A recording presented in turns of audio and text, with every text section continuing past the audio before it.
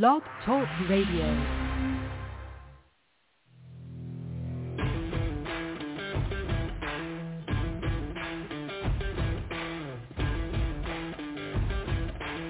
The following broadcast is brought to you by the iGolf Sports Network. Golf Talk Live is sponsored by the iGolf Sports Network and Golf Tips Magazine. Here's Andrew to tell you more about our sponsors. iGolf Sports is a live stream broadcast and media production company providing quality programming designed to attract the golfing enthusiast. And Golf Tips, the game's most in-depth instruction magazine, including reviews on the latest equipment, tips from top teaching professionals, all designed to help you improve from tee to green. Welcome to Golf Talk Live with your host, Ted Odorico. Join Ted each week as he speaks with some of the best in golf. This week's special guest will join us a bit later. But first up is another great discussion on Coach's Corner. So let's introduce tonight's Coach's Corner panel. All right, good evening, everybody, and welcome back to Golf Talk Live. I'm your host, Ted Odorico, and just a quick program note, there will not be a guest appearance this second half of the show. This is sort of coming down to winding up the end of the season, so I haven't booked any special guests for the rest of the season just because of the holidays coming up and so forth. So we're just doing some special Coach's Corner panels to fill out the last few dates tonight and the next two dates. Which will be in December 7th and December 14th will be the last shows of 2023 as we get a little bit of a break and get to take off some time in order to rest up and enjoy some family and friends and all of that good stuff. And then Golf Talk Live will fire up again back in early part of February after an extended break as we get ready to launch the new schedule. And we're going to have some changes next year, so I think I'm pretty excited about that. And then Coach's Corner, as always, will sort of fire up again early March, and we'll give you, before the end of this year, I'll give you some specifics, more details in the last two shows. But always excited to be here, and as always, we are live every Thursday evening, normally from 6 to 8 p.m. Central here on the blogtalkradio.com network. But tonight we're probably going to be cutting a little bit short, back quite a bit short. We might just skip over the hour mark just a little bit. But I got two great guys on the show. I'll introduce them here in just a moment. But remember, you can always tune in live here on the blogtalkradio.com network. Just type in blogtalkradio.com/Golf Talk Live, or just go to the site and type in Golf Talk Live in the search key, and it'll take you to the main page. And the live broadcast is always front and center at the top. But for some reason, if you can't, you can visit that link a little bit later on. It is recorded as well, so the recorded version will come up in the on-demand section. You just skip down the page a little bit, and you'll see all of the previously aired shows, and the most current, including tonight's, is always at the top of that list. So you can go back and listen to tonight's show if you come in a bit late or you're not able to tune into the live broadcast, and you can listen to it when it's convenient for you. Lots of other great ways, which you'll hear at the end of the broadcast as well, to tune in other different podcast sites that you can pick up the show as well. So anyways, glad everybody could join me here tonight live, and I'm going to introduce the guys here, and we're going to get into this evening's discussion. I think it's going to be a good one. Stick around and listen to what these guys are going to tell you and how you can help your game for not only the remainder of this season, but as you get ready to work towards next year as well. So first up, of course, is my good buddy Clint Wright. He's a 30-plus year member of the PGA, also one of the partners of TGM Golf, and TGM is a is a big proponent of the R3 approach. And I consider him to be really one of the top guys in the short game. He's really focused on that, and also the third shot, and he's talked about that many times here. And a good friend of mine and a favorite here on Coach's Corner panel. Also on the panel tonight is a new friend. He's been a new friend here for just a little over a year, and always excited to have him on, and always brings a lot of great knowledge. He's been teaching this great game for 38 years. He's a former Golf Digest School general manager, and a 7-time PGA Award winner, including the 2022 North Florida PGA Sections Patriot Award and also 2 North Florida PGA Youth Development Awards. Jim is currently a Director of Instruction at the Royal St. Cloud Golf Links in St. Cloud, Florida, and he's also a Golf Tips Top 25 instructor and contributor. And, of course, I'm talking about Jim Endicott. So, guys, welcome to Coach's Corner. Glad to be here, Ted. Thank you, Look Ted. forward to it. Yeah, looking forward to it. Looking forward to being with you as well, Clint.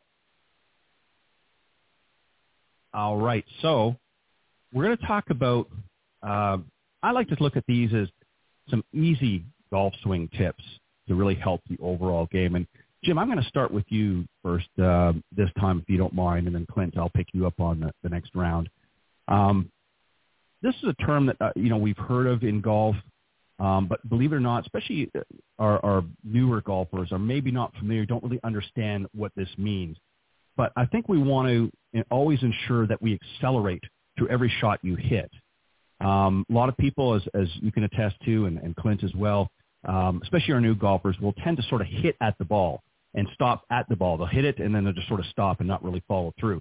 Talk about what it really means to accelerate through the shot.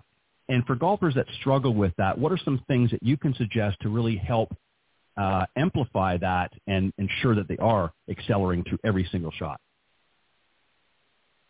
Yeah, that's a great topic there. And thanks, Ted, for having me on. It's always a pleasure and joy to be here as part of the team. Accelerating through the shot. I like to refer to that as a finish to the golf swing or turning through to a finish in the golf swing. And oftentimes what happens, particularly with newer players, is they get in their mind that in order to get my golf ball to get into the air, to be kind of lifting the golf ball off of the ground. And so what that causes is they may make a wonderful backswing, and then as they start down to the golf ball, they kind of lean back towards their trail side and try to scoop or lift the ball into the air. And in doing that, their body hasn't had a chance to rotate through to face the target. And so it ends up being what we call lack of acceleration, or some call it deceleration. And I like, again, to call it not finishing the golf swing.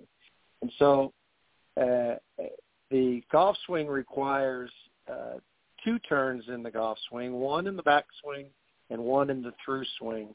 And it's that one in the through swing that gets us space and room for us to accelerate the club with our arms swinging. And so we need to unwind our body, and sometimes we call that turning the hips through with the torso following that, to get our chest and our midsection looking at the target. And so as the golf club is working its way downward, we need the body to turn through. How can we accomplish that? What are some drills we can do? Well, one drill is what I call a CAB, or CAB, club above the ball. And in this drill, you're turning in the backswing and swinging the club to make you turn through to face the target.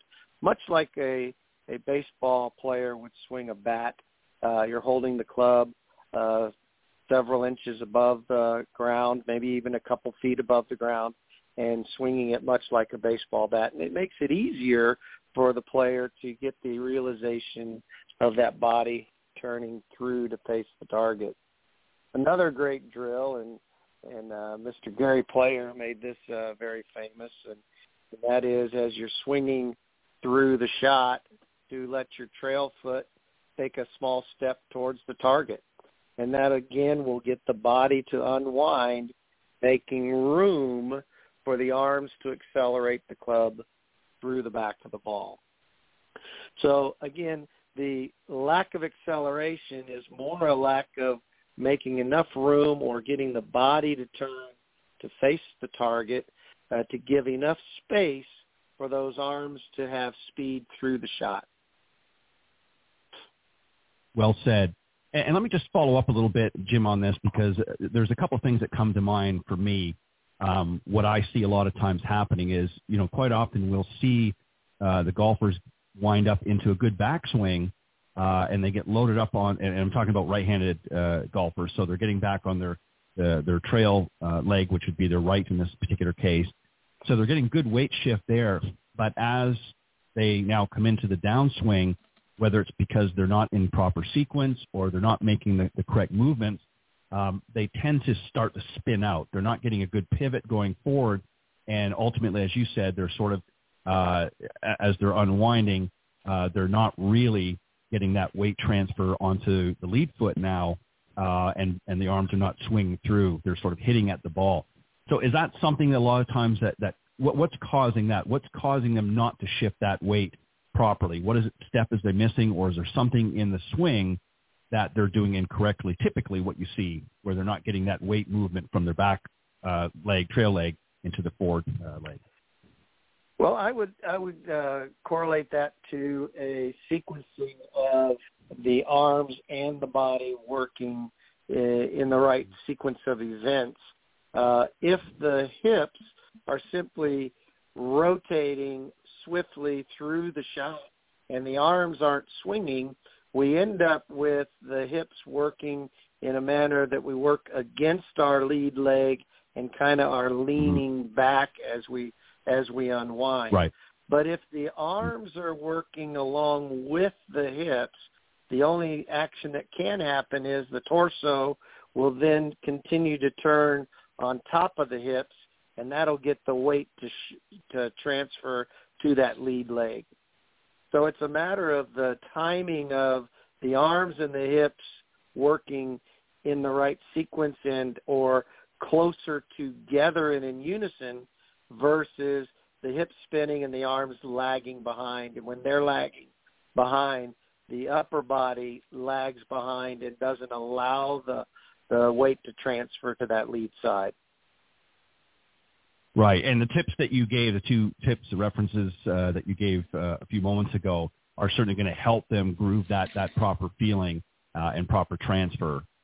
So great job there. I appreciate that. Clint, I'm going to come on to you, and this sort of follows in a little bit, sort of piggybacking onto what Jim just said. And I phrase this as not to be afraid to chase distance. And what I mean by that is, again, because a lot of people are sort of hitting at the ball, they're not really transferring maybe the weight properly, they're not accelerating through the shot, as Jim just talked about. I think really some of the best shots I hit is when I really want to give it a good crank. And that doesn't mean I'm trying to over-muscle it or try to overpower it. There's a lot of factors that go on, and it can be everything from equipment, and it could be not maybe making a good center hit. So talk about some of the things if you want to help somebody really chase that distance. Everybody wants to get more distance, so how do they do that? Well, I mean, there's a lot of discussion about that these days, isn't there? About whether it's all the equipment or the players or whatever. But, I guess if I'm working with somebody that is looking for, 10 or 15 more yards maybe, equipment is the first thing I would look at. Had a gentleman not too long ago, had a brand new driver that wasn't fit properly for him. I handed him just a normal driver, and he hit it 10 or 15 yards past the driver he just got fitted for. So his yardage and distance was a little physical, but mostly that his ego got the best of him, and he had a golf club that just wasn't right for him. Okay, so that's the first thing I tend to look for. Let me see your equipment. Is it matching your club head speed? Can you load the shaft properly to get as much out of your equipment as you can? And if that looks okay, then we start looking at how do we develop speed.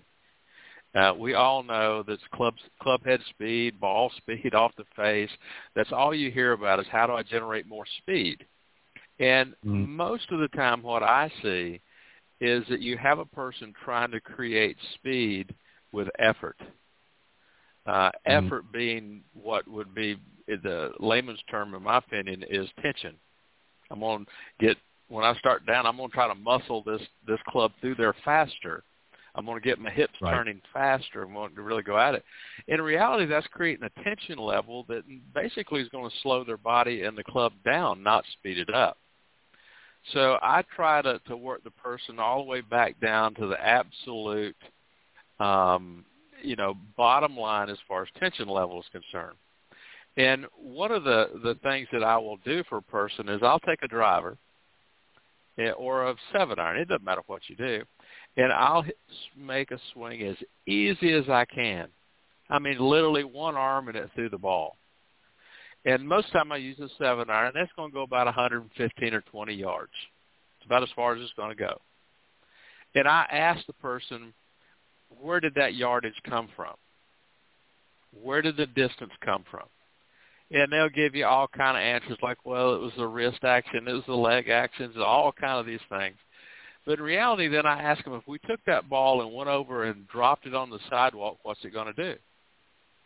And the answer is, well, it's going to bounce. So where'd the bounce come from? All kind of answers, impact, whatever. In reality, the bounce is in the ball.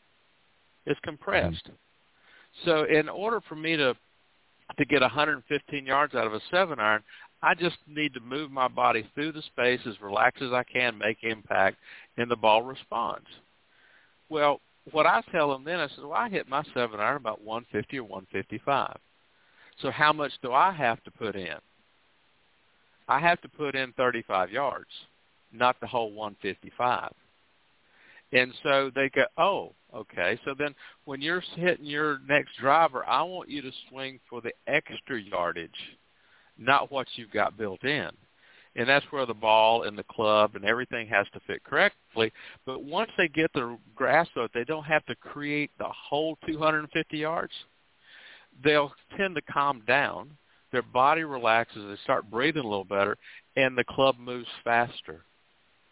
And once they get the feel of that, it's much like getting the feel of riding a bicycle. Once you get the feel of it, you kind of got the idea. You have to experience it. And what I try to do is get them to calm down, understand they're not responsible for every yard. Their equipment is responsible for some of it. And if you can make solid contact with a relaxed impact area, you're going to generate as much speed as you can. That's it. We just can't have an infinite amount of increase in speed. You know, I'm maybe 5'10.5", you know, and I'm only going to create so much arc and so much speed. And, you know, you see these young kids, they wind up on it and create a tremendous amount of club head speed, but they're moving it through the space very relaxed, and it looks tensionless. And that's what we try to get people to do, is looking for more yardage, to understand that they need to drop down the tension level, make a good total body swing through the space, and rely on their equipment for some of their yardage, not giving them the responsibility for the whole thing. You know, and that's a great point. I have a follow-up, really, I'm going to ask both of you on this sort of line of thinking. But first I want to, you know, mention, I reference these two players quite a bit in some of our discussions. But, you know, you look at somebody like a Freddie Couples or an Ernie Els. I mean, both big guys, both can generate a lot of club head speed, but it's very effortless. You don't see a lot of tension. In fact, you don't see any tension really in their upper body or any part of their body. And yet, you know, during their day, now obviously by today's standards, you know, they're not going to be as long as some of the young guns that are out now, but they were some of the longest hitters during their time on the PGA Tour. So, you know, obviously it's not about muscling it through. It's a matter of proper sequencing and making the club do the work for you. My question is, and Clint, I'm going to let you answer first since this was originally your question. But Jim, I want you to also chime in as well. What I'm wondering is, you know, when you look back, you know, several years ago, before a lot of the equipment, and I'm talking about the clubs in this particular case, you know, we've got much more forgiving club heads now. The sweet spot has gotten a little bigger than over the years. The clubs are more forgiving now. Do you think in some respect that has hurt a little bit? Yes, it makes for, you know, maybe not as bad mishits, but do you think that it's caused the players not to really focus as much on making good solid contact, because they know that if they hit it up a little closer to the toe or even closer to the heel, because the clubs are much more forgiving now, they're still going to come off with a pretty decent hit, and as a result, maybe don't get the distance that they could get if they were making good ball club contact. I want to get your thoughts on that, and then Jim, I want to get yours as well. You know, Ted, I'm not really sure that would be the case. I think that I want as forgiving of equipment as I can get. I can still hit it in the middle of the club, and it's going to respond. You know, we played a few weeks ago with old wooden clubs heads, you know, set of old Hogans, and it's interesting is that you could hit it okay, but those little mishits, like you say, were real damaging to distance, right? Right. So, right. you know, Maybe somewhat with I just don't see it being that big of an issue, to be honest with you. I think for the average player out there, they get better response out of the miss hit, so moves it down the fairway. They have more fun. So as far as the game's concerned, maybe it's been a benefit. I think your best players, the key level, professional elite players, are going to work on their swing to hit it in the middle of the club because they know the difference in what it feels like. So they're going to continue to work as hard as they can to make solid in the middle of the golf club, square club face, to hit it down the line. I think that one thing that's been an improvement, obviously we always talk about spin, is that the new equipment, particularly woods, just don't spin the ball like it used to. So they're going to be more accurate. They're not going to sideways as much. So they can swing a little harder maybe, and maybe they get the same amount of distance out of the slight miss hit. But I just got a feeling that your elite players are going to look for the middle of that golf club no matter how forgiving it is. Yeah, and I agree with that 100%. And Jim, I guess what I was asking really was, do you think that because of the advantages of today's equipment, not having to hit it just, a bullseye right in the center of the sweet spot, that it causes the players not to be as focused as, say, the elite players, as Clint has mentioned? What are your thoughts here? Does that make any sense? Is it not really an issue? I'm just curious to get your thoughts on that. I think there's some. I would say some of this is player dependent in terms of their goals, their objectives, and their skill set. I think that players, regardless of whether they're an elite player or mid to high handicap, if their goal and aspiration is to get their score as low as they can, they're going to strive to hit that golf ball in the center of the club face as much as possible. Because even though the golf club is more forgiving on the hit that is off center, it is equally better performing when it's hit in the right location. Right. I was hitting balls the other day on TrackMan, and when I hit it dead flush, it went a certain distance, and if I was a bit off, I lost 5-10 yards. There was a pretty significant change, and so the consistency of hitting it in the center will give us the consistency of the distance we're striving for, which gives us the ability to play better. So I think that just as the elite player is going to try to get it in the center, I think players who have the aspiration to have low scores, and that's different than the player who wants to go out and just have some fun. And sure, those players are all over the map. That there are those that want to hit it good enough so that I can go out with my buddies and have a skins game and have a couple beers on the golf course and have some fun. And then there's those who want to do that, but they also want to maybe win their club championship.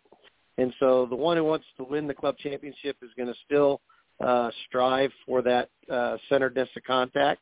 And the one that's just out there to have some fun, as long as it's good enough, I'm enjoying the game. Right. And I think I agree. Made it so that they can enjoy the game more. The miss hit is good enough that they can have just as much fun with the miss hits as they can with their pure one. Yeah, and I agree with both of you. I think you're exactly right. I mean, it depends on the level of the player, what their aspirations and goals are. I guess what I was driving at was, and I wasn't trying to suggest that the players don't care. I just, in their pursuit of more distance, a lot of players maybe because they are, hitting it, pretty decent without, hitting it, as you point out, Jim, losing 5 maybe to 10 yards, not hitting it, in the bullseye. That distance could be gained if they focused on making better center contact as opposed to relying on the development of the club to sort of, get them by. But as you said, you made a great point, both of you, that the better players are going to focus more, regardless of the design of the equipment, to still try to get that center contact. So I was just curious to see if that was any sort of a factor as well for some people that, given the changes that have been made over the last few decades, that if it wasn't as ingrained, because when we played the old Ford's clubs, from 20 plus years ago, you had to be smack dab in the sweet spot, or you weren't going to get a good result in many cases. So today's equipment obviously gives you a little bit more. Jim, I'm going to come back to you because it's your turn to tee this up. Using alignment sticks to check everything from the swing plane to obviously alignment is important.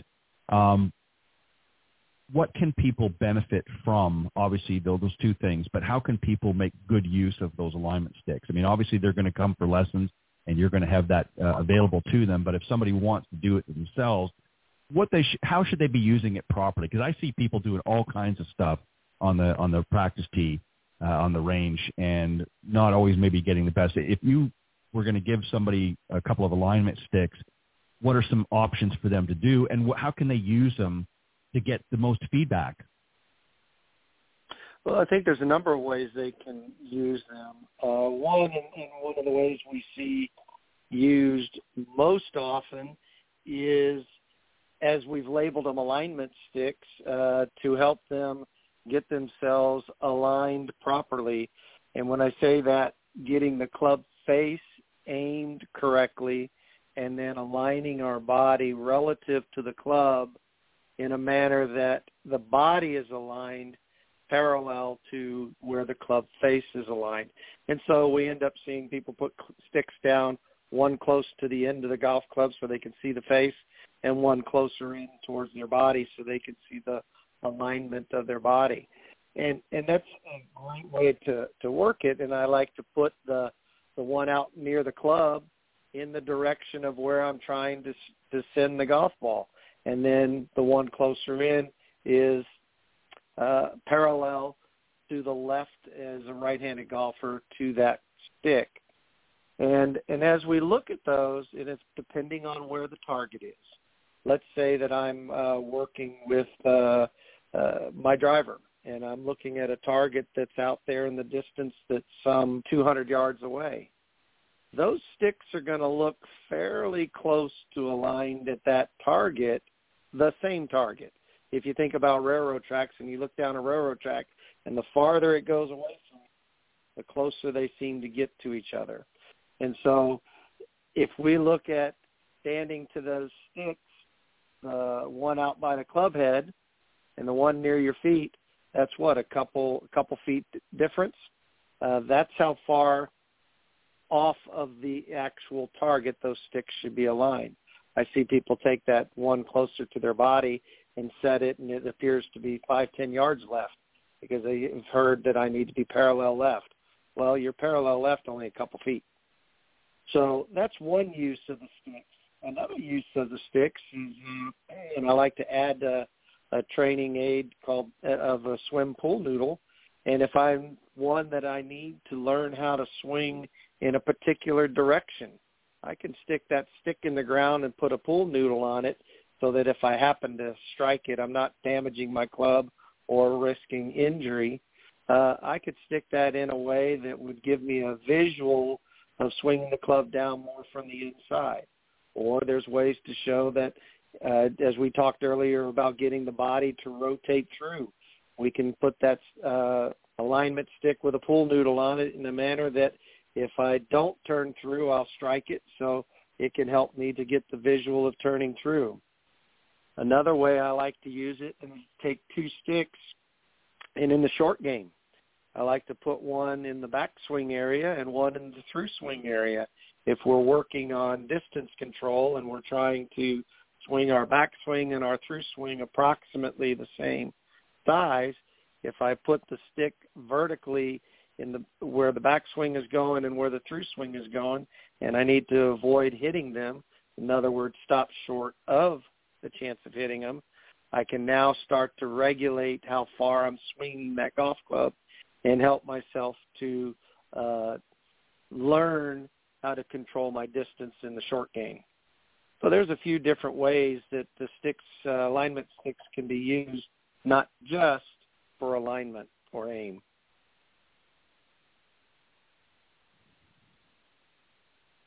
Sorry about that. My apologies. I had muted my mic. Okay. There we go. Are we all still here? Yeah. No. Yeah, we're on. No, that was. By the way, that was Okay. great, Jim. Thank you for that. So, what I was just going to add is I agree 100% with everything you said, and what I like to do, being a visual person, I can certainly take that information in. You can, if you were instructing me or somebody else. Some people can take that information, you can relay the information and understand that. But I like to, set myself up visually, and that's where having some good alignment sticks out there on the practice tee to help you get into some of those positions and help you train yourself. Because when you're out in the golf course, of course, you don't have that advantage. You have to use other cues and things to do that. So I like some of the suggestions that you made. I think if you want to really improve your overall game, then you have to make good use of tools. And alignment sticks are very easy because you can carry them in your bag. They're very easy. You can pop them in the trunk if you don't want to take them out in the bag.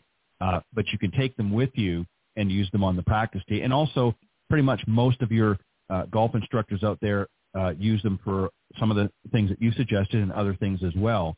So whenever possible, I think a visual aid is always optimal to have in your instruction and also have in working to practice on your game. So well said. Clint, we touched on this a little bit earlier. Jim talked about this about the sequencing and that, but a lot of people don't know how to and haven't learned how to really move the lower body in the golf swing. They tend to be very rigid, very stiff in their lower body, and it becomes a very upper body and arms only swing. How can what are some great tips maybe that you could give that really help people understand how to engage the lower body and how to move it correctly? Well, I think that you and Jim both would agree with this. And one of the things I work with some full swing folks recently, and you begin to watch them, and they don't quite understand where things start. And I ask them, I said, where does every sport you've ever played start from? It starts from the ground up. So I try to get them to understand that they have to have proper footwork in order for their knees to work correctly, therefore their hips to work correctly. And we have these conversations about the angles your ankle and your knee are set in. And if you want your hips to rotate correctly, those angles of your knees have to relocate because your knees are vertical joints. They're going to lift you up off the ground unless you turn them and relocate the angle. So I try to explain to them, I said, in order for you to do that, you have to have footwork. Your ankle and your feet have to change their angular pattern in order for your knee to rotate at a different angle, which then frees your hips up to turn, and then the hip turn gets to the shoulder. You know that old song about the hip bone connected to the ankle bone? That's a true thing. I mean, it's all going to move together or it's not going to move at all. And so I really try to focus a person on understanding proper footwork.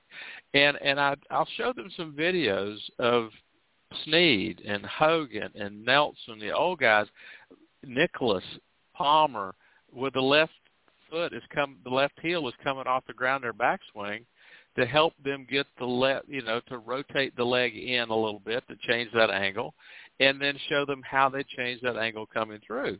And then I show them some of the modern players. They don't lift the knee, the heel as much as they pressure their left toe and they pressure their right heel. So I work with a person, and I saw this a video to give them credit for it. It's called Par 4 Success out of North Carolina. And I saw this video, and I use it a lot now, and it's a toe-to-heel drill. I want you to pressure your left toe and put your weight on your right heel, and we're going to go opposite coming through. And it's amazing how quickly they understand in order to do that, their knees have to move. I said, well, no, your knees don't. You don't have to make your knees move. They move because you're moving your feet. They work together.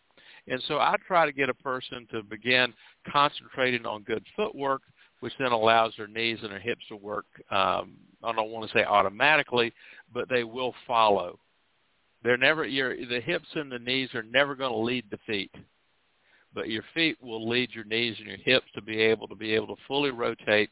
And the thing that I try to get people to do is understand, look, you want to rotate into power, not away from it.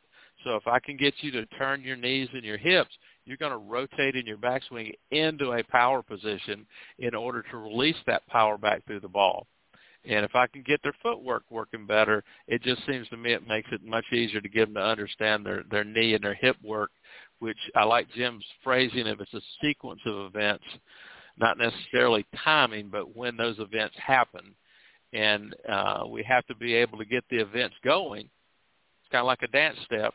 You can't get it in rhythm until you got all the steps. So if we can get the movement going, then we can begin to work on a better sequencing of the knees and the hips moving through along with the upper body to generate maximum power and speed.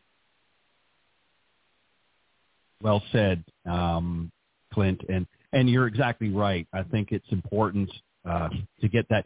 And the guys that you mentioned, Nicholas Snead and Palmer and many of the others, had really good footwork. Nicholas talked about that in his, video that he put together many years ago. Correct. Called Golf My Way.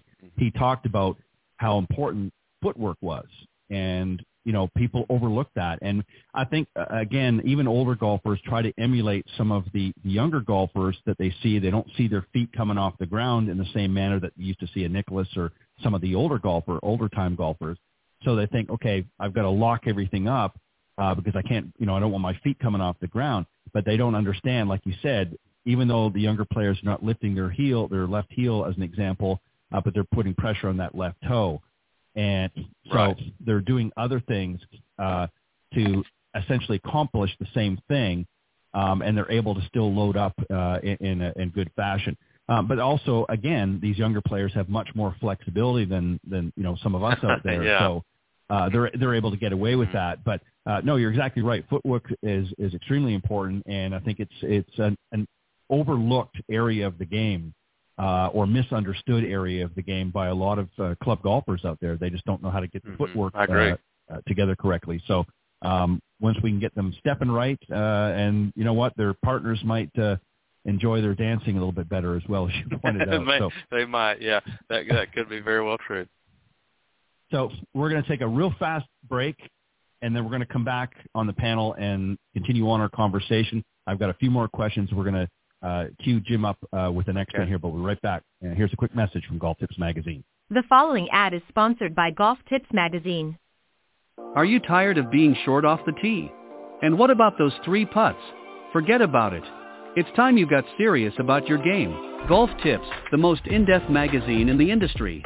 For over 30 years, Golf Tips has delivered expert content such as the latest golf instruction from America's top pros, simple to follow practice and game improvement drills, fitness and mental game tips, equipment, training aids, accessory and apparel reviews, golf destinations and travel tips for every budget, and so much more. Don't miss a single issue. Go to golftipsmag.com and subscribe today. All right, welcome back. Just a quick addition to that before I bring the panel back on and we continue our discussion tonight on helping all of you out there become better players. It is the season. We've got the holidays coming up here in just a few short weeks, but there's still time to think of that special golfer in your family or maybe even a future golfer in your family. Golf Tips Magazine is a great publication. It makes a great gift as well, a great stocking stuffer. You can get it in print version or digital or both. Go to golftipsmag.com and check out some of your options. Time to get it in time for Christmas, so make sure you do that. Go to golftipsmag.com. It's a great publication and a lot of great tips in there and a lot of great articles as well. So, again, go to golftipsmag.com and think of that special golfer in your family. It makes a great gift, not only for yourself but for somebody else as well. All right, I'm back with both of my guests here on the Coach's Corner panel, Clint Wright and Jim Endicott. Jim, I think you're up, so we're going to go to our next question here. And this one here is, I've talked to a lot of pros on the range, both in the PGA and LPGA and Epson Tour now for some time. And this is something that they all have mentioned or talked about, and that is to feel a pause at the top of their backswing. When you watch them swinging on TV, it doesn't look like there is one, but there actually is. Talk a little bit about that. Explain that, what we mean by that, and how that helps in many cases having a smooth transition from your backswing into your downswing. Talk about the feel at the pause. Well, the feel of the pause, unless you're a Hideki, is really the action of change of direction from the backswing to the beginning of the downswing. And it has to do with that motion where in the backswing it's working around you and working at the top of the backswing. You'll feel as though the club is working towards the target. And then as we begin to transition down and the lower body begins to unwind, that club has stopped going towards the target and now starts going away from the target and downward in the downswing. And so the sensation is that when I get to the top, my upper body and my arms feel as though they've kind of paused while the lower body is beginning to make its start of its unwinding, as Clint discussed. And so I believe that pause is more of a sensation for the player. And as you said, we don't, as the public, we don't notice a pause when they make that transition, but the player actually feels that pause. Unless, of course, you're someone like a Hideki where he felt that if he held it there a little bit longer at the top of his backswing, his sequence in the downswing worked in a better order than if he allowed his upper body and arms to not pause at the top of the backswing. So his was a method of trying to get that sequence in the right order in the downswing. Yeah, and I think it's important because, as I said, talking with a lot of players, again, to the naked eye, as it were, when you watch a lot of these players on the practice tee or even, if you get a good close-up of them, hitting their shot, you don't really notice it. But what you do often see, Jim, with many amateur players is sort of a snatching of the club going back and jamming the club going through. And there's really not, you almost don't even notice the transition. There's not sort of a subtle movement from one, position to another. It's just a very quick, jerky. So, again, it's not an intentional pause, but it's a reaction of everything being in proper sequence. It's not like it's a forced pause, but it's really a result of proper sequencing. Is that correct? Yeah, I would agree with that 100%. And I think what you're describing as the snatching or appearing that they kind of jerk it back into the downswing and through swing is that the wrong action is occurring is more of the issue versus they're actually snatching it. And what I mean by that is they get to the top and many players feel in order to generate power, they have to have the shoulders and torso begin moving towards the ball and or towards the target and let the arm swing with that versus allowing the lower body to begin its rotation. And as that's happening, the upper body is actually kind of stalled out for a moment so that the arms can let the club drop from the inside. And so oftentimes the upper body wants to go first, and now the arms can't drop from the inside, so they work outward and begin to work out to in, and then the player tries to redirect that because they feel as though they're going left as a right-handed golfer, and they need to get it down. So that's when it starts looking, for lack of a better description, herky-jerky. And as you described it, snatching it, it's the sequence that causes that visual. And when the lower body is doing its thing in the right time and the arms and the shoulders and the torso are doing their job in the right time, then it looks smooth or Freddie Couple-ish or Ernie Els-ish or a slight pause feeling to the player, and things kind of flow in a more efficient manner. And that's when those golf swings look, as we described them, as effortless. Right. Yeah, that's exactly the word I was going to use, is effortless. When you watch these tour players, male or female, you go on I strongly encourage anybody, those that have never been to a top event, or those that have, when you go to the range, really focus on watching the players, how effortless their swings are. I mean, you do not, with a few exceptions, you do not see them muscling the ball. I mean, there's obviously as we mentioned earlier, some of these young guns look like they're just hammering it, but really they've got their sequencing down, and yes, they're generating a tremendous amount of power. They've got a lot of strength, and they're pushing it through. But again, they're still in sequence, and there still is that pause, believe it or not, at the top. But I strongly encourage people to go to, your if you've got a PGA event or an LPGA event in your area, go there, even if it's just for the one day. Obviously, follow the players around when you have a chance, but go to the range in the morning when they're all practicing out there, as they're coming through to their tee times, and just watch how effortless their swings are. Watch how they sequence everything, and you'll see all the things that we're talking about here tonight. You'll actually, if you really pay attention, forget about where the ball's going. We already know where the ball's going to go. It's going out there in the middle. What you want to do is really watch and see how they're transitioning themselves, and you'll actually notice, believe it or not, you'll see a slight pause at the top of their backswing. Clint, I'm going to come to you on this one here.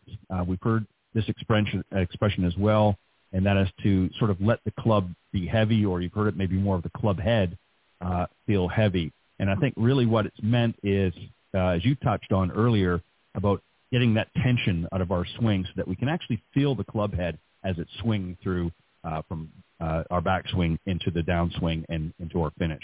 Touch on that a little bit. How can we accomplish that? How can we feel the club a little bit more and get that tension out? What's a good suggestion that you can give the folks listening? Yeah, but before I get into that, I want to add one thing to your and Jim's discussion about the pause for just a second and how effortless they look. What they should do, as you suggested, go see them. What they should do is find out where they're staying and watch their fitness regimen every day. And there's a tremendous amount of effort that goes into their body in order that their swings look effortless. And that's one thing that our generation, or my generation, didn't quite get. Gary Player did, but not many did. But all the players of today get it. They're great athletes, and they take great pride in getting their body ready to maximize their swing. So to your question is that it really does come down to awareness. I mean, I tell people, I said, look, you do know that part of the game is not to fling the club down the fairway. And always the answer is, oh, yeah, I know that. I said, well, as your swing increases speed, you're automatically going to increase the tension in your hands to hold the club. It's just going to happen. I'll bet you can't hit the ball and fling the club down the fairway at the same time. You just can't do it. And so I said, so therefore you need to have as relaxed and easy of grip pressure as you can at address, because you're signaling your brain that that's what you have to control it right now. So if you got a real death grip on it, by the time you get down the bottom of your backswing, I mean, you got the grip squeezing off of it. You got it so tight. So that's just going to be a speed killer. And I was thumbing through some videos the other day, and it was David Stockton and Ben Crenshaw was talking about Crenshaw's putting. And this was probably back in the late 70s, early 80s maybe when this video was made. And Stockton asked Ben Crenshaw what he felt in the grip, and he said he felt the grip with his fingers. He didn't feel it with his hands. And so I get to playing around with that. I said, that may be a good idea for a person to try to feel the club in their fingers, feel the weight in there. We feel things with our thumb and forefinger for texture. And so, therefore, I want to be able to feel that club. If a right-handed player, I want to feel the weight of the club in my right thumb and right forefinger. That's where I want to feel it. Can I feel the weight there? Or do I have it really tight and can't do anything? So I want them to feel, and I know there's debate on how you grip the club, whether it be in the palm of the hand or in the fingers. We're not getting, we can have another discussion about that. But as far as feeling the tension, just a simple drill is to try to hold the club in your fingers and feel the weight of the club in your thumbs and fingers, not in your hands. And if you can feel that weight in your fingers, then you're probably at a pretty good point for grip pressure. But if you can't feel it, you need to back off the tension and the holding of it with your fingers until you can. And that'll give you that baseline where you need to be as far as grip pressure is concerned. Yeah, and that's a great point. And I remember, Jim, back earlier in the season, you touched on this a little bit as well, and you talked about how as the club is coming down, you're naturally, just through centrifugal force, the hands are actually going to grip a little bit tighter anyways, just out of a natural motion. Maybe you could explain Absolutely. that again a little bit if you recall what we were talking about. That was something that you mentioned, and I think that's a really good way to explain it as well. If you want to just add that, what you were explaining, if you recall, a little while ago. Yeah, and as we begin to make that change from the top to the start of the downswing, it's natural, as Clint mentioned, to add some pressure, and we do that regardless of the pressure that we have at the top. Meaning, if I start with a light amount of pressure in my grip and I make the backswing as I transition down, I add some pressure. If I start with firm pressure at the start and I go to the top, I will still, as I transition down, add more pressure. And so eventually we get so much pressure in our hands that the tension in our hands and arms essentially locks the arms to the shoulders and the torso, and you can't swing them. And the only way for us to move that club is for that torso to be rotating through, and we lose speed because, let's face it, speed is in our arms. They move a lot faster than the rest of our body. The rest of our body does things to support the speed our arms are generating and to enhance the speed our arms are generating. But speed is in our arms, so they have to be tension-free. So we need to start light enough, and I agree with Clint. I've never seen, in 38 years of teaching golf, I've never seen a golf club come flying out of someone's hand unless it was wet, they're sweating, it's raining, or they intended for it to come out of their hand. Right. Meaning they hurled it down the fairway. Yeah. Right, or into the closest pond or something. Yeah, exactly. Yeah. Exactly. No, that yeah, and I wanted you to add that. I mean, essentially, Clint, I know you were saying the same thing. I wanted you to mention that because that's something that a lot of people don't really understand that. And I recall Jim mentioning that in an earlier Coach's Corner in the season, and I thought, because there are a lot of, we're all guilty of it at times. We get, set up over the ball and we've got a pretty good grip on there. And we forget that obviously through the natural motions of the body that things will naturally tense up a little bit. But if you've got, as you both mentioned, you've got that death grip to start with, and then now you're adding more tension on it, then again, as you pointed out, Jim, the only way you're going to be able to complete that movement is you're going to now have to sort of thrust that body turn into a certain position, but the again, that kind of throws everything off. It throws your sequencing off, that tension, and you just don't get the desired results that you want. And you want to be able to feel that club head as it's going through to finish. You want to be able to feel the weight of that as it's going through. And when it makes contact, what people don't realize, and as we talked about a moment ago with some of these other players, is their swings were so effortless, and yet they were able to generate a lot of speed and get great distance out of it.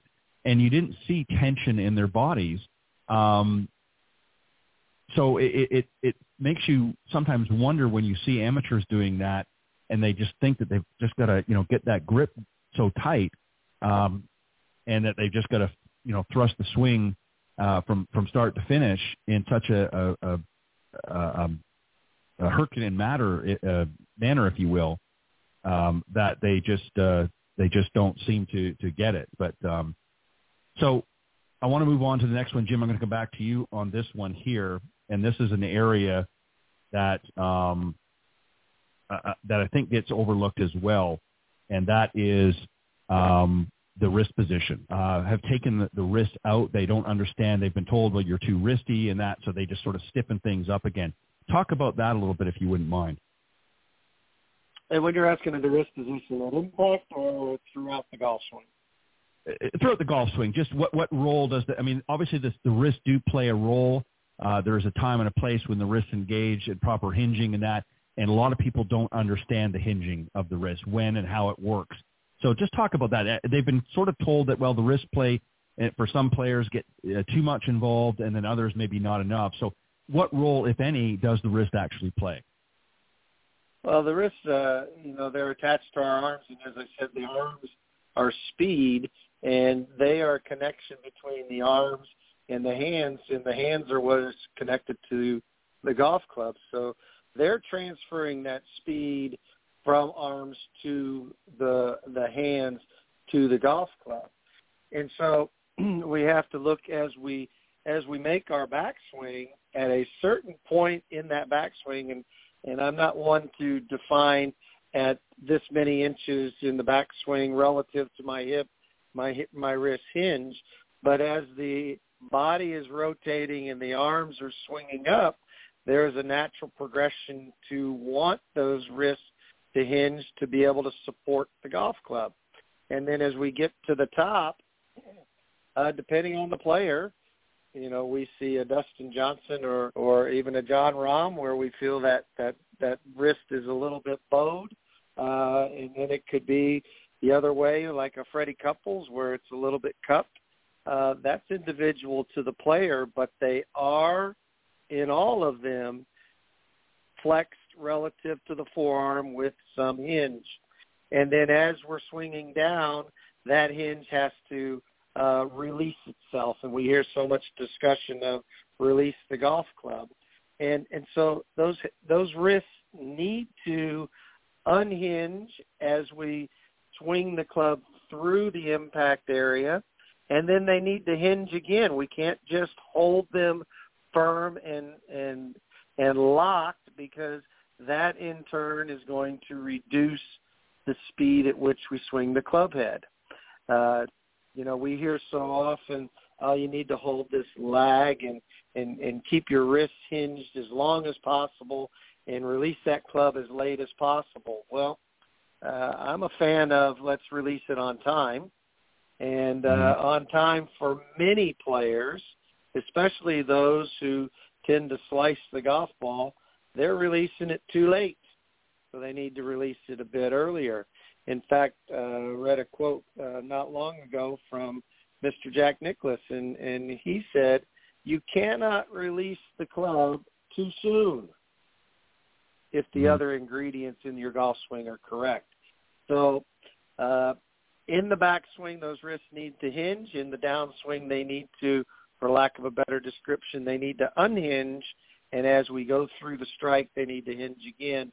And that's maximizing the speed of the arms through the wrist to the hands to the club head. Well said, Jim. Again, there are so many factors in the golf swing, and it sounds like a lot of information, but really a lot of it is not something that you have to think about. It happens naturally. I think what tends to happen with most golfers is they put so much thought into everything. They hear about the wrist, they hear about the backswing, they hear about all these different, making sure the shoulders work this way and make sure the arms are swinging that way. And they put so much thought and think about everything, but what they don't realize is the body can actually move naturally in all of these positions. And it's just really, I think they overemphasize certain components of it, because when they're being taught, that's what they're hearing. They're saying, okay, I've got to do this with my wrist, or I've got to do this with such and such.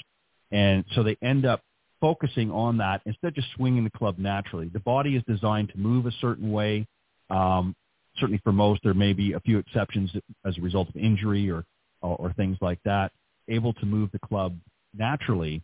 And I think we just get in our own way. And these are really points of reference just to help people understand the natural movement of the golf swing. And then it's just a matter of putting it all together. And it really happens in many cases almost subconsciously if it's done correctly. Clint, I got one here. I know that this will be right in your wheelhouse. Great points, Jim, by the way. Thank you. Chip shots are often referred to as sort of the miniature full swing. Talk about how becoming a better chipper is going to help you in not only in your short game, but help tie into the long game a little bit better as well. How's that going to help you in your long game? Well, I think that I don't take quite that approach to it. I mean, if we're up right around the edge of the green, we're going to call that chipping, and maybe out 20 or 30 yards more pitching. Is that we're going to define that way? Yeah. Yep. I see the chipping aspect, around, let's say, 5-10 yards off the green, is more of a mimic of your putting stroke versus the full swing. Now, we can extend to say the putting stroke is a miniature full swing too, but we all know that there's some subtle differences there. So as far as chipping is concerned, I see it as an extension of more of the putting aspect of the game. And if we're getting out when we're 25 or 30 yards off the green, then we're getting into some of the things we talked about very early in the show, is about how we get our body to move through the space correctly. And I think Jim brought up the point that I see a lot, is that when they get out in that 25 to 30-yard range, they think they have to lift it. They have to move the ball. They got to do something to help it in the air. And in reality, it's just the reverse of that. The club's designed to put it in the air. And one of the questions I ask people in putting is, why do you use a putter on the putting green? Well, they never have the answer. So, well, because it's designed to make the ball roll. You don't have to do anything special. So what I try to do is convince people that there's, okay, you got an 8-iron in your hand. You don't do anything special with the 8-iron to make it go a certain distance. You make contact with it and let your swing work, right? Same thing in the pitch shots. We want to set our body in a fashion that, in reality, I try to get people to set their hips open enough that their left hip is almost at impact position. So we're not going to have to worry about getting our body through. We're going to set it up already through the shot. And then Jim brought up a point earlier about the length of the swing. Then we start developing on how far you want the ball to go. We do some benchmarking there to understand what certain length of swings do as far as carry distance with my 60 degree or 55, whatever they tend to want to use. So I really try to get folks to think about not worrying about the club head, because we don't worry about the club head so much in the full swing. We're more concerned about how our body is setting, how we're lined up, how we're moving it through the space, and we tend to let the club follow our body turn and body movement. So I want them to get the understanding that, hey, we're going to set the angle between the club head and my lead arm, my left. If I'm right-hand player, my left, I want the angle to be there. That club head needs to be set behind my left hand, and I'm going to swing the angle. I don't want to let the angle break down. I don't want the right hand to get in front of the left. Those are some of the same things we talk about in the full swing. We don't want to flip the club at the bottom. We want the left side leading and through and the right side delivering power. We don't want to get the hand in front of the left one. So we work on those basic ideas of impact. But in chipping, I want to let them get their body a little bit ahead of the downswing where they don't have to fight through to make sure they can swing their shoulders and arms through without the angle breaking down. And then the further out we get, just the closer we let the hips come square to the line. And then once you get into a full swing pitching wedge, you're setting up like you would with any iron. You got everything set up square to the line that we talked about earlier, and we just want to make sure we swing that same angle through impact. So we can learn what that swinging the angle through the impact area, along with Jim's releasing of the club, feels like in mimic form, and much slower form, actually, because the club obviously in pitching is not moving near as fast as it will in a full swing. So we can feel those sensations of that angle not breaking down and the right side leading through the impact that we can equate into our full swing as well. Great job, Clint. Thank you, and well said.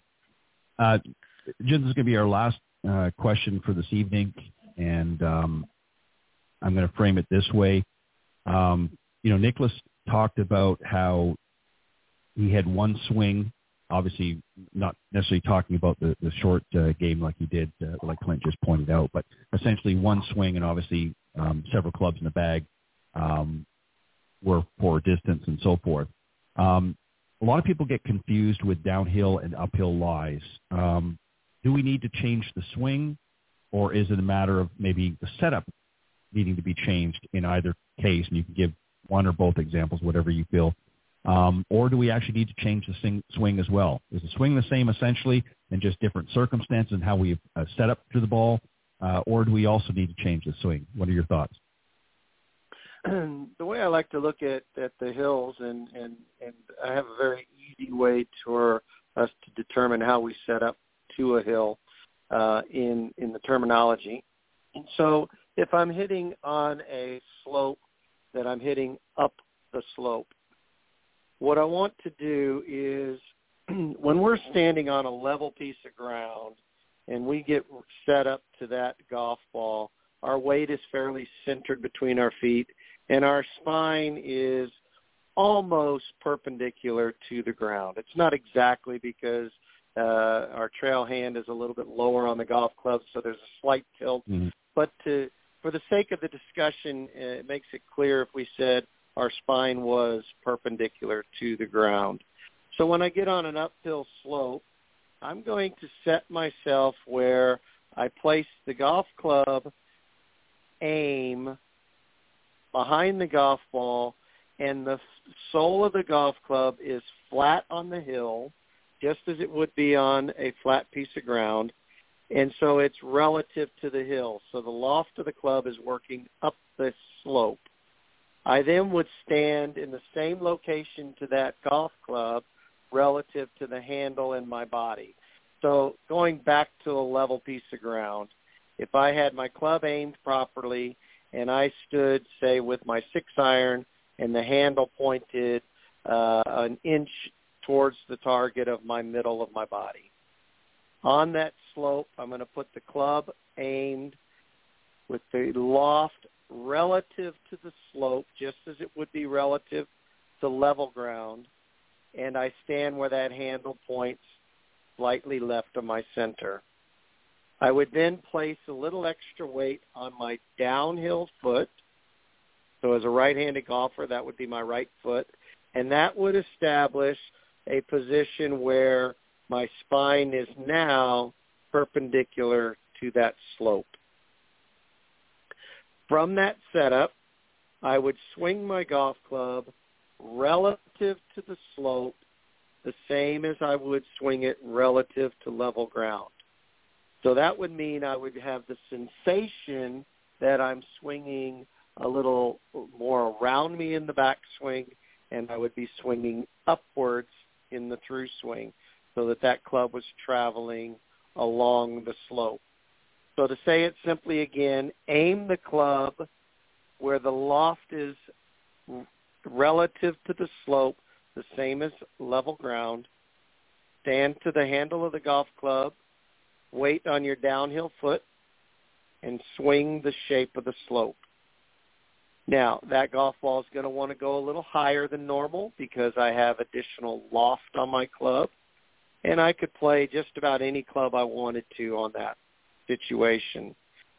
If I were my 6-iron distance from the green, I might have to take my 5-iron to play that shot. Going on the downslope, I can say it the same way. I take that golf club and I aim it where the loft of the club is relative to the slope. I stand where that handle is slightly to the left of my center, like we did on the level ground, which in essence has put the ball back in my stance some. I put the weight on the downhill foot. Here it is my lead foot. And then I'm going to swing the shape of the slope. So in the slope, it's a little more upwards in the backswing and a little bit more low in the through swing, i.e., as we talked earlier of the body rotating through, this would require plenty of body rotation through and get the club to travel downward and along the slope. So saying them both the same way, I put weight on the downhill foot. I set the club relative to the slope, just as it would be relative to level ground. I set my spine perpendicular, and I swing the shape of the slope. On that downhill situation, I have less loft on my club, so I have to take the club with more loft, and I would be limited based on how steep that slope is. If I had a 7-iron and I didn't have enough loft to get it in the air, I got to go to an 8, 9, or maybe even a wedge. So I would be limited somewhat on my golf clubs there. So weight on the downhill foot, spine perpendicular, and swing the shape of the slope. Great analogy. I like the way you describe both of them equally. And giving people really a great visual cue to think about when they're setting up for either shot. One of the things I think, Jim, that we probably see a lot of people, and I like the fact that you emphasize about leveling out with the slope.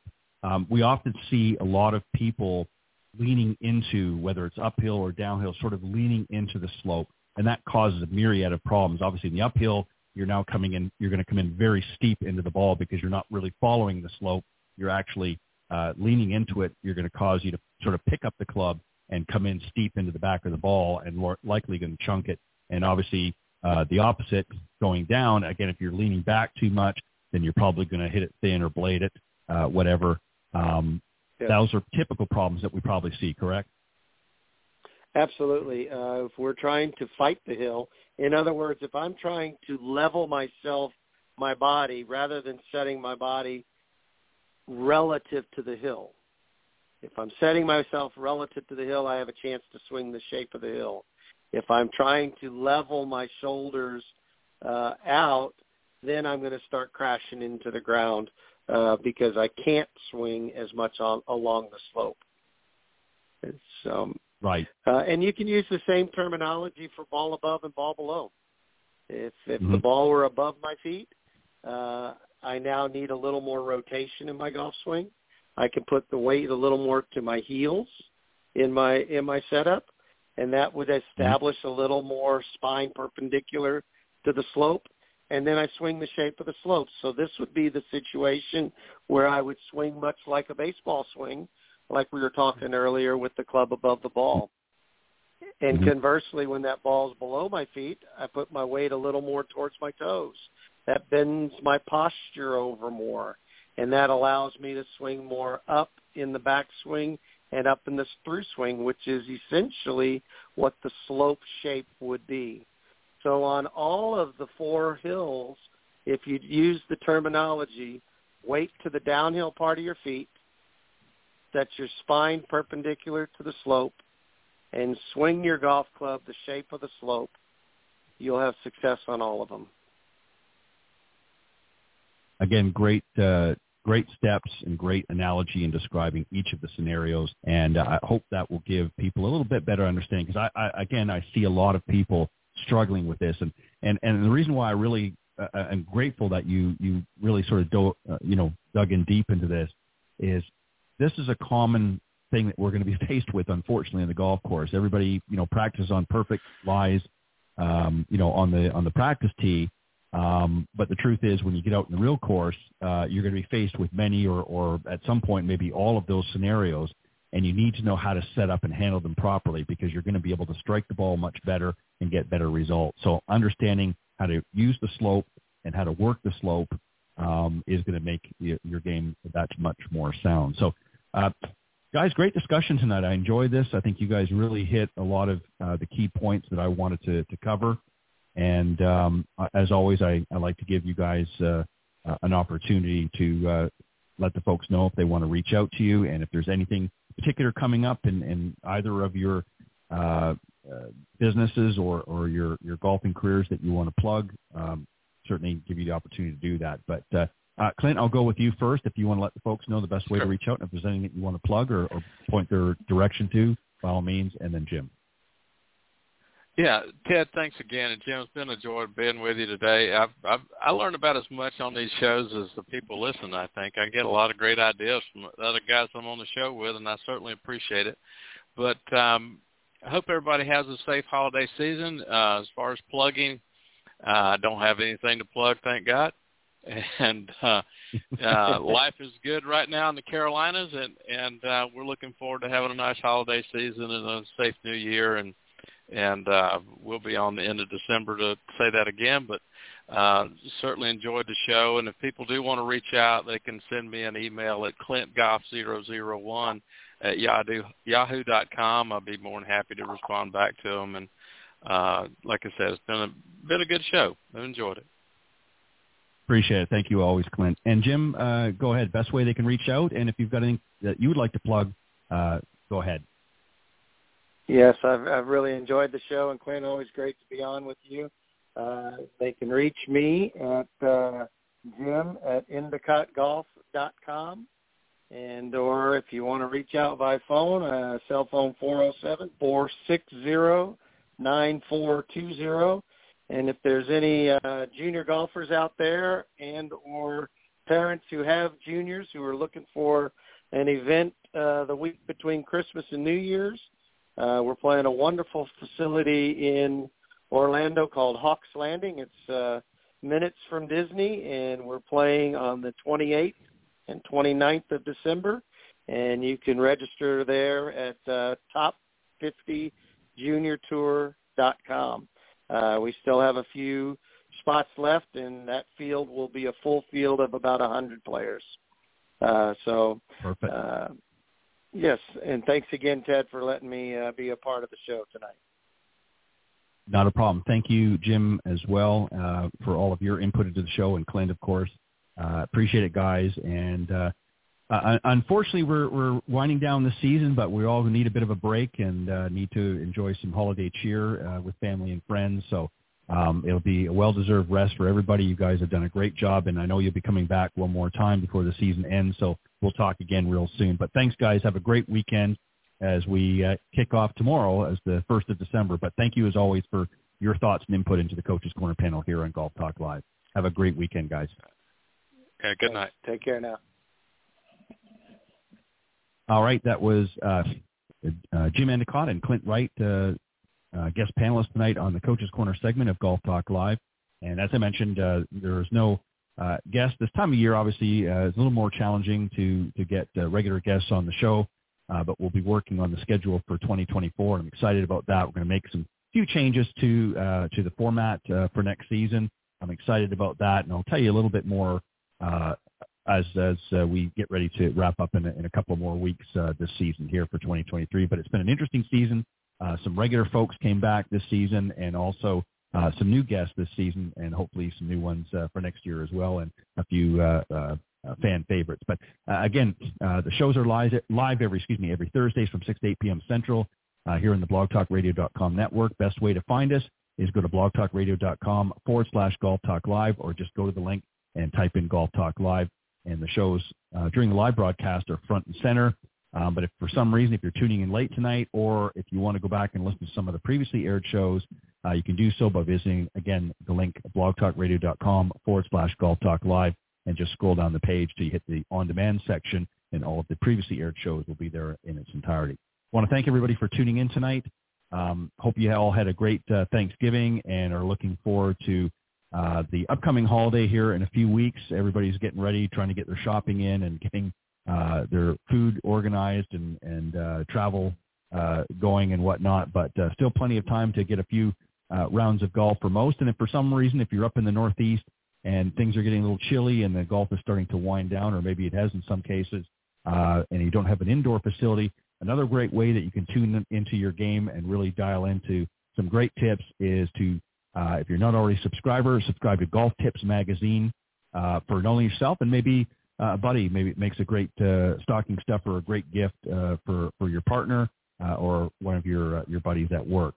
Go to golftipsmag.com. That's golftipsmag.com, and subscribe today. It's available in print and digital version, or you can get both. If you'd like to have both, maybe you'd like to have the hard copy, as it were, at home, and maybe have the digital version on the road. But either way, some great options there. Go to golftipsmag.com. On that note, thanks everybody for tuning in tonight's broadcast, and I will be back next Thursday right here on Golf Talk Live. God bless everybody. Thanks again for tuning in. Thanks for joining us. We hope you enjoyed this week's broadcast of Golf Talk Live. We'd like to thank this week's Coach's Corner panel, and a special thank you to tonight's guest. Remember to join Ted every Thursday from 6 to 8 p.m. Central on Golf Talk Live. And be sure to follow Ted on Facebook, Twitter, and Instagram. If you're interested in being a guest on Golf Talk Live, send Ted an email at ted.golftalklive@gmail.com. This has been a production of the iGolf Sports Network.